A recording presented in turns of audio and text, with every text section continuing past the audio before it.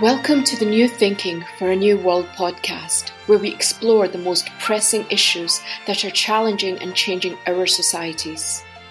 We are looking for new thinking and new solutions wherever we can find them. Listen as host Alan Stoga, the Talberg Foundation's chairman, challenges his guests for analysis, ideas and actions. Together, we can help make our world at least a bit better. War begets death and destruction.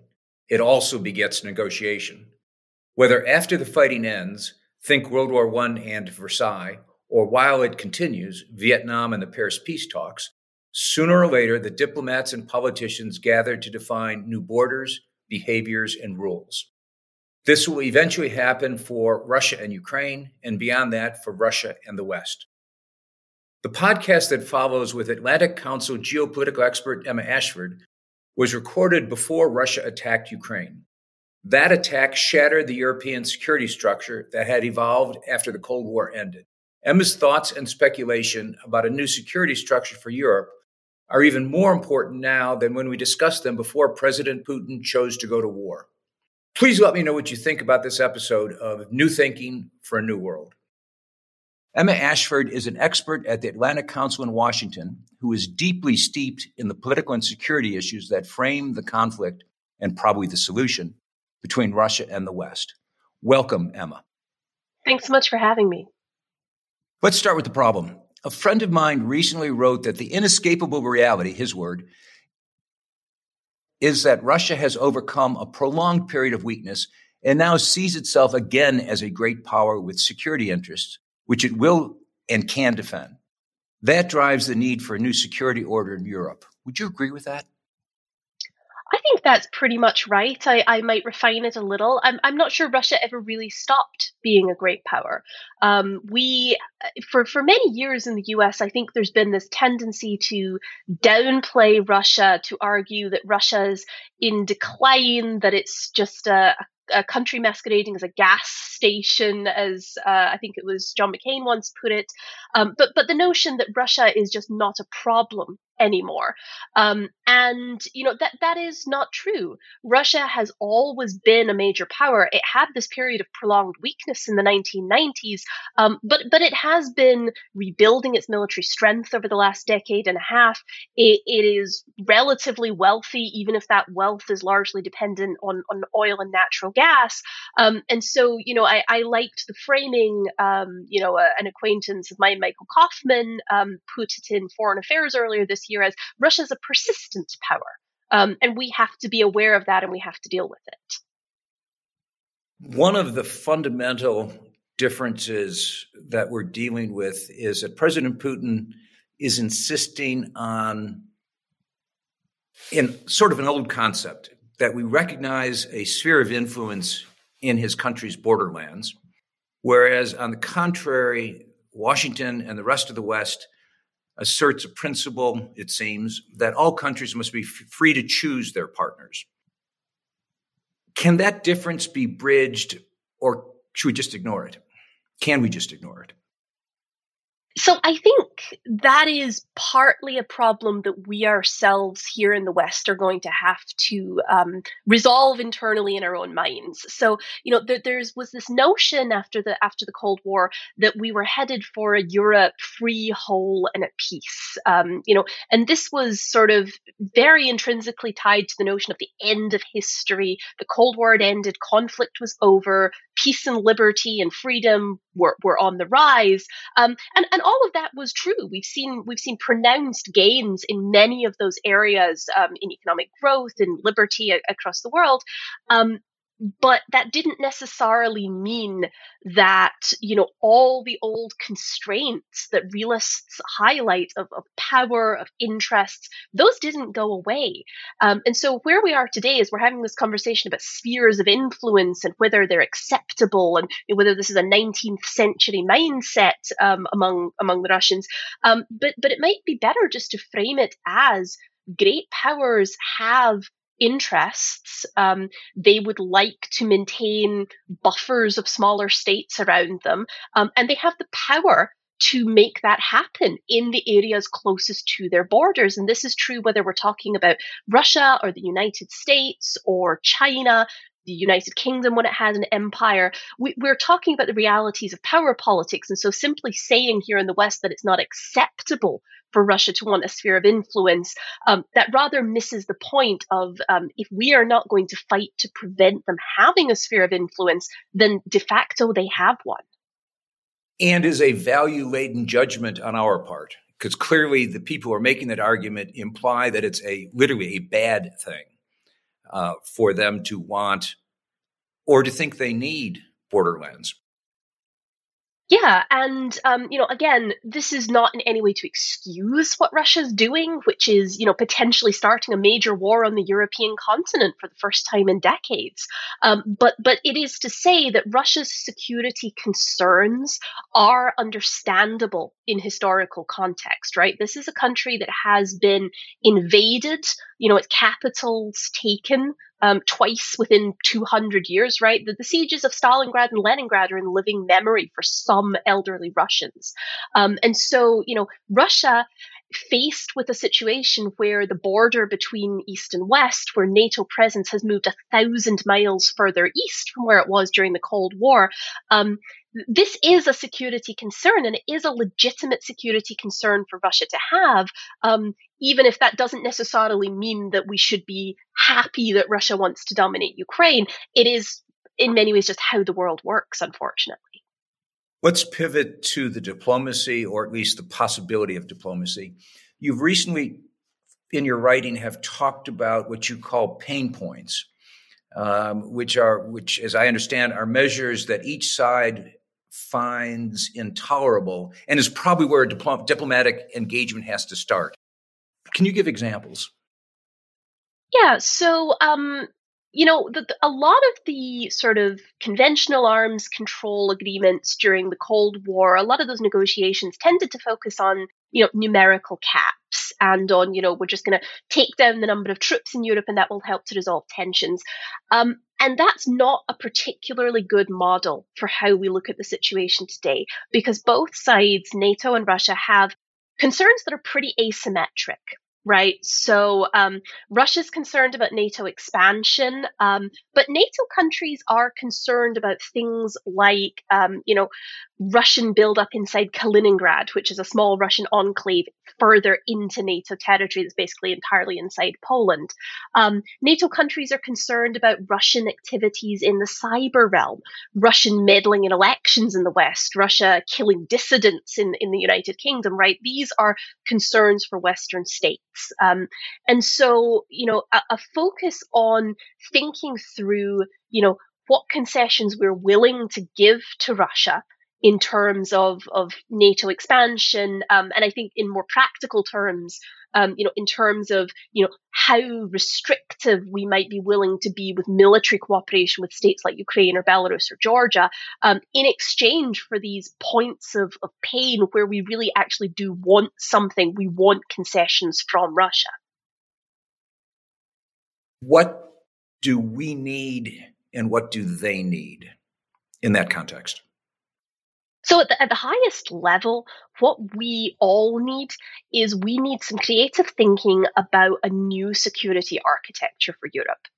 The post-Cold War order in Europe did a lot of good, right? NATO expansion helped to bring European states in Eastern Europe into the fold. It probably helped with some economic liberalization, political liberalization, or at least the promise of expansion did. But what we've done is we've ended up with this extremely zero-sum security environment where states either have to choose between moving towards the West and, integrating economically with Europe, or staying in this Russian sphere and not getting any of those benefits. And so Russia, in many ways, sees NATO expansion, even EU expansion, as a zero sum, that they are going to lose their connections with these states if it goes ahead. And Russia has, to a large extent, been pushed out of Europe's security environment. What we really need is a new framework that helps to pull Russia back into European security and give it some rights, but equally some responsibilities, the way it had during the Cold War, the way it had under the Helsinki Final Act, the way it did under some of the conventional arms control agreements, like the Conventional Treaty on Forces in Europe that we had. So we need to find, we can't just recreate those things. We'll need a new equilibrium, but we need to create that kind of framework that gives Russia a stake in European security so that it's not always trying to kick over the table.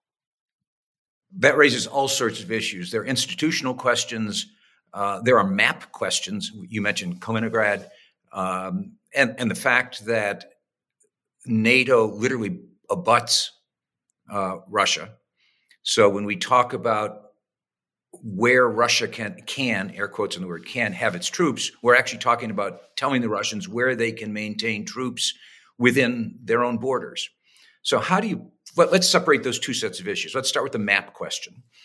And that's just a reality. That is the reality of what emerged out of NATO liberalization, NATO expansion rather, and the EU liberalization. How do you think creatively, how do you creatively solve that problem? Yeah, so the map problem, as you put it, the Kaliningrad problem, the way that I think about this is just, we dealt with this with East Berlin during the Cold War. It's just that this time the boot is on the other foot. It's the Russians that have an enclave inside NATO territory. And so, again, we understand sort of the risks that can come with that. But we also understand we have some, idea how to mitigate them. So I'm not as concerned about that as I am about, what you call the sort of the territory question. And one way to frame this, I think, is back in December, when the Russians started this buildup, they sent these two proposed draft treaties to the United States. And these were written in very broad language. They were a non-starter in many, many ways. But I think it was notable that in them, the Russians basically said, both sides will agree that they won't deploy forces outside their own territory. And that sounds eminently reasonable. But when you actually look at what it means in practice, because NATO and Russia are now so close together, what that would mean is that the US would have to pull all its assets out of Europe, and Russia could keep doing whatever it wants in its own territory. So this is back to, again, why I'm saying I don't think some of these Cold War frameworks would work if we just recreated them. We need to think instead about some more creative ways to do this. So the Treaty on Conventional Forces in Europe, for example, had a series of concentric rings in which both sides during the Cold War could maintain certain levels of conventional forces. And we might think about something like that, right? So dividing out segments of Russian territory and territory that's within NATO, where, both sides could maintain certain levels of forces. And the bit that I think is going to be a particularly hard sell here, particularly in the current environment, is that in order to get that level of concessions from Russia on what it does in its own territory, the US and NATO partners are almost certainly going to have to accept some limits along the lines of the ones that we used to have about permanent basing in Eastern Europe. And we've kind of got around that by calling it a rotational presence, but we'd almost certainly have to give up something there to get those Russian concessions. That's going to be a really hard sell in the current environment. And in any imaginable future environment because of Poland. Right. And again, this sort of the US, I think the Biden administration has done a pretty good job of playing a fairly bad hand in this crisis. But one of the things that they are somewhat hamstrung by is Russia is a relatively unitary actor in this crisis. The US is managing a very unwieldy coalition of, 30 NATO member states, many of whom have, very different opinions on the level of threat coming from Russia, what the West should do about it, what the response should be if there is an invasion of Ukraine. And so, I think the level of unity we've seen out of NATO has actually been quite remarkable given that. But that doesn't mean it's going to be any less of a problem in getting to a diplomatic solution. I'd push back just a little bit on that and agree that the unanimity or the unity perhaps within NATO has been impressive. It's been less impressive at the nation state level. We seem to have a competition for Putin's attention, people racing to Moscow back and forth. And in particular, the French clearly would like this to be a European negotiation, whether it is the Normandy framework or some new name that they put on a framework. And the Russians clearly want to talk to the Americans. The obvious argument being that we are the other great power when it comes to security and economics. Europe is an economic power; it's certainly not a security power.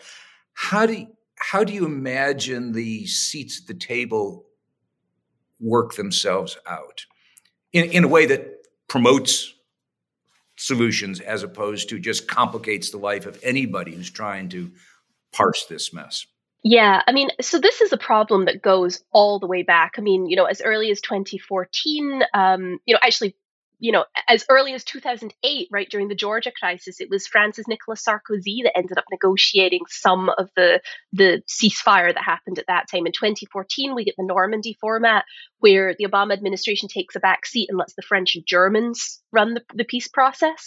And I think, the fact that Russia is now coming to the United States, it's partly this superpower to superpower thing, but it's also partly a reflection of the fact that the Normandy format had largely failed. It had stalled. It wasn't making much progress. And the French and the Germans were either unable or unwilling to put enough pressure on Kiev on the Western side to try and make the Minsk process succeed. And so I think that's part of the reason why Russia is trying to, again, make this US-Russia only. And the Biden administration, I think, has been fairly clear that they think it's helpful to have European leaders like Macron engaging in separate conversations, rather than it just trying to be one unified front.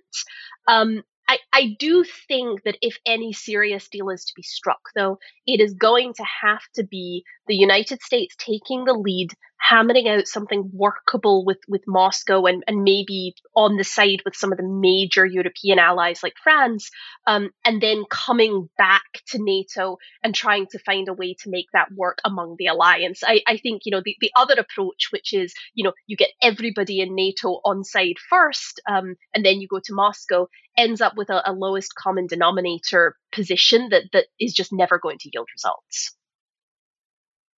And encourages the Russians to keep on upping the pressure.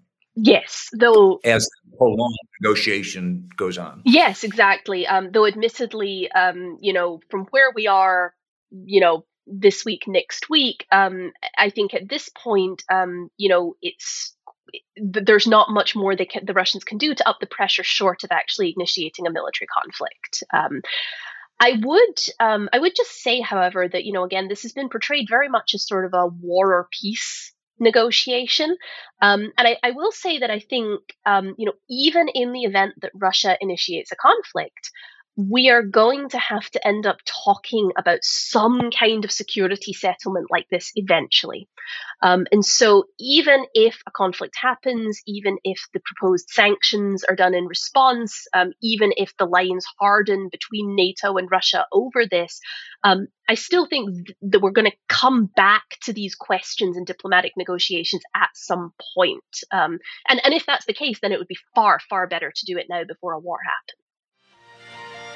Do you know leaders that sound like these? Leaders, young or old, who are changing the world? Who are not content with what is and are willing to work for what could be? If so, nominate them for the Talberg SNF Eliasson Global Leadership Prize at talbergprize.org. That's TALLBERG prize.org. Let's go back to NATO expansion. I can't find anyone anywhere that thinks it's a great idea, other than the Ukrainians, to have Ukraine and Georgia in NATO anytime soon, probably anytime in my lifetime. Yet we're pounding on the table about principle. It would seem if war can be averted by agreeing not to do something that nobody wants to do, there ought to be a way to find that agreement. Is that too simple-minded? No, I think that's pretty accurate. I mean, I guess let me say sort of two things.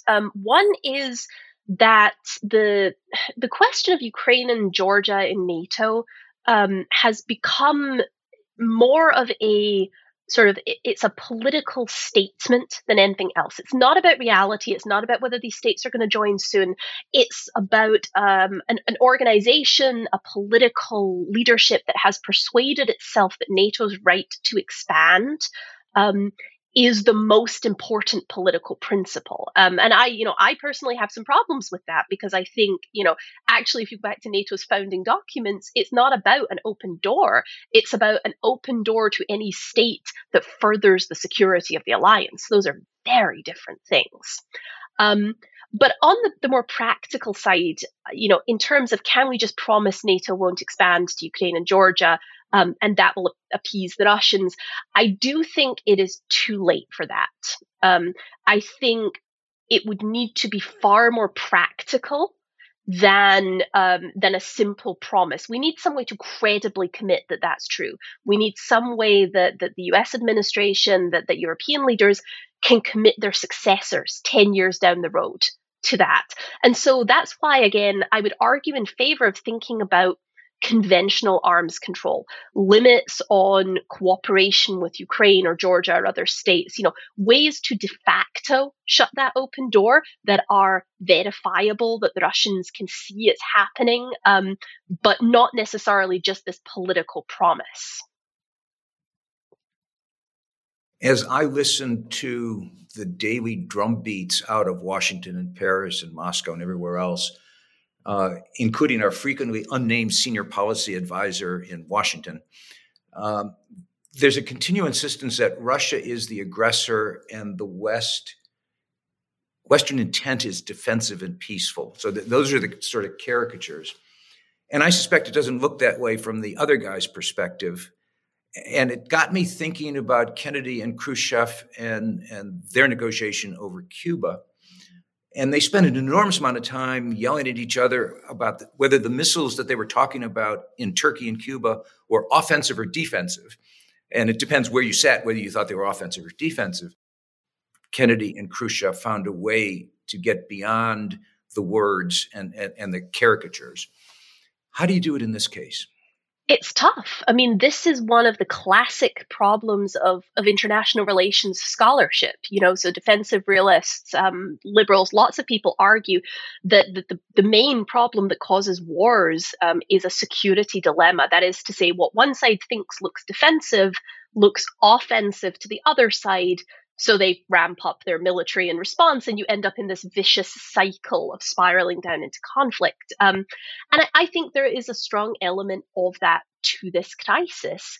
The only way that we really know how to diffuse that kind of crisis is for one side to blink, but more realistically for both sides to back off a little and try and find a way to mitigate that risk. And so again, people tend to think of Cold War arms control as, it's the Intermediate Nuclear Forces Treaty, it's START, it's SALT, it's all these high-level nuclear arms control agreements. That's not how it started. After the Cuban Missile Crisis, after Kennedy and Khrushchev almost blew up the world, but didn't quite blow up the world, they started a much lower level series of confidence building measures. Things like exchanging information about military deployments, some, low level conversations between the Soviet military and the US military, things that eventually led to higher level arms control. And I think where we are with Russia now is that we need to start again from the bottom. This isn't about the Biden administration 6 months ago doing these, strategic stability talks where we're going to talk about high-level nuclear arms control.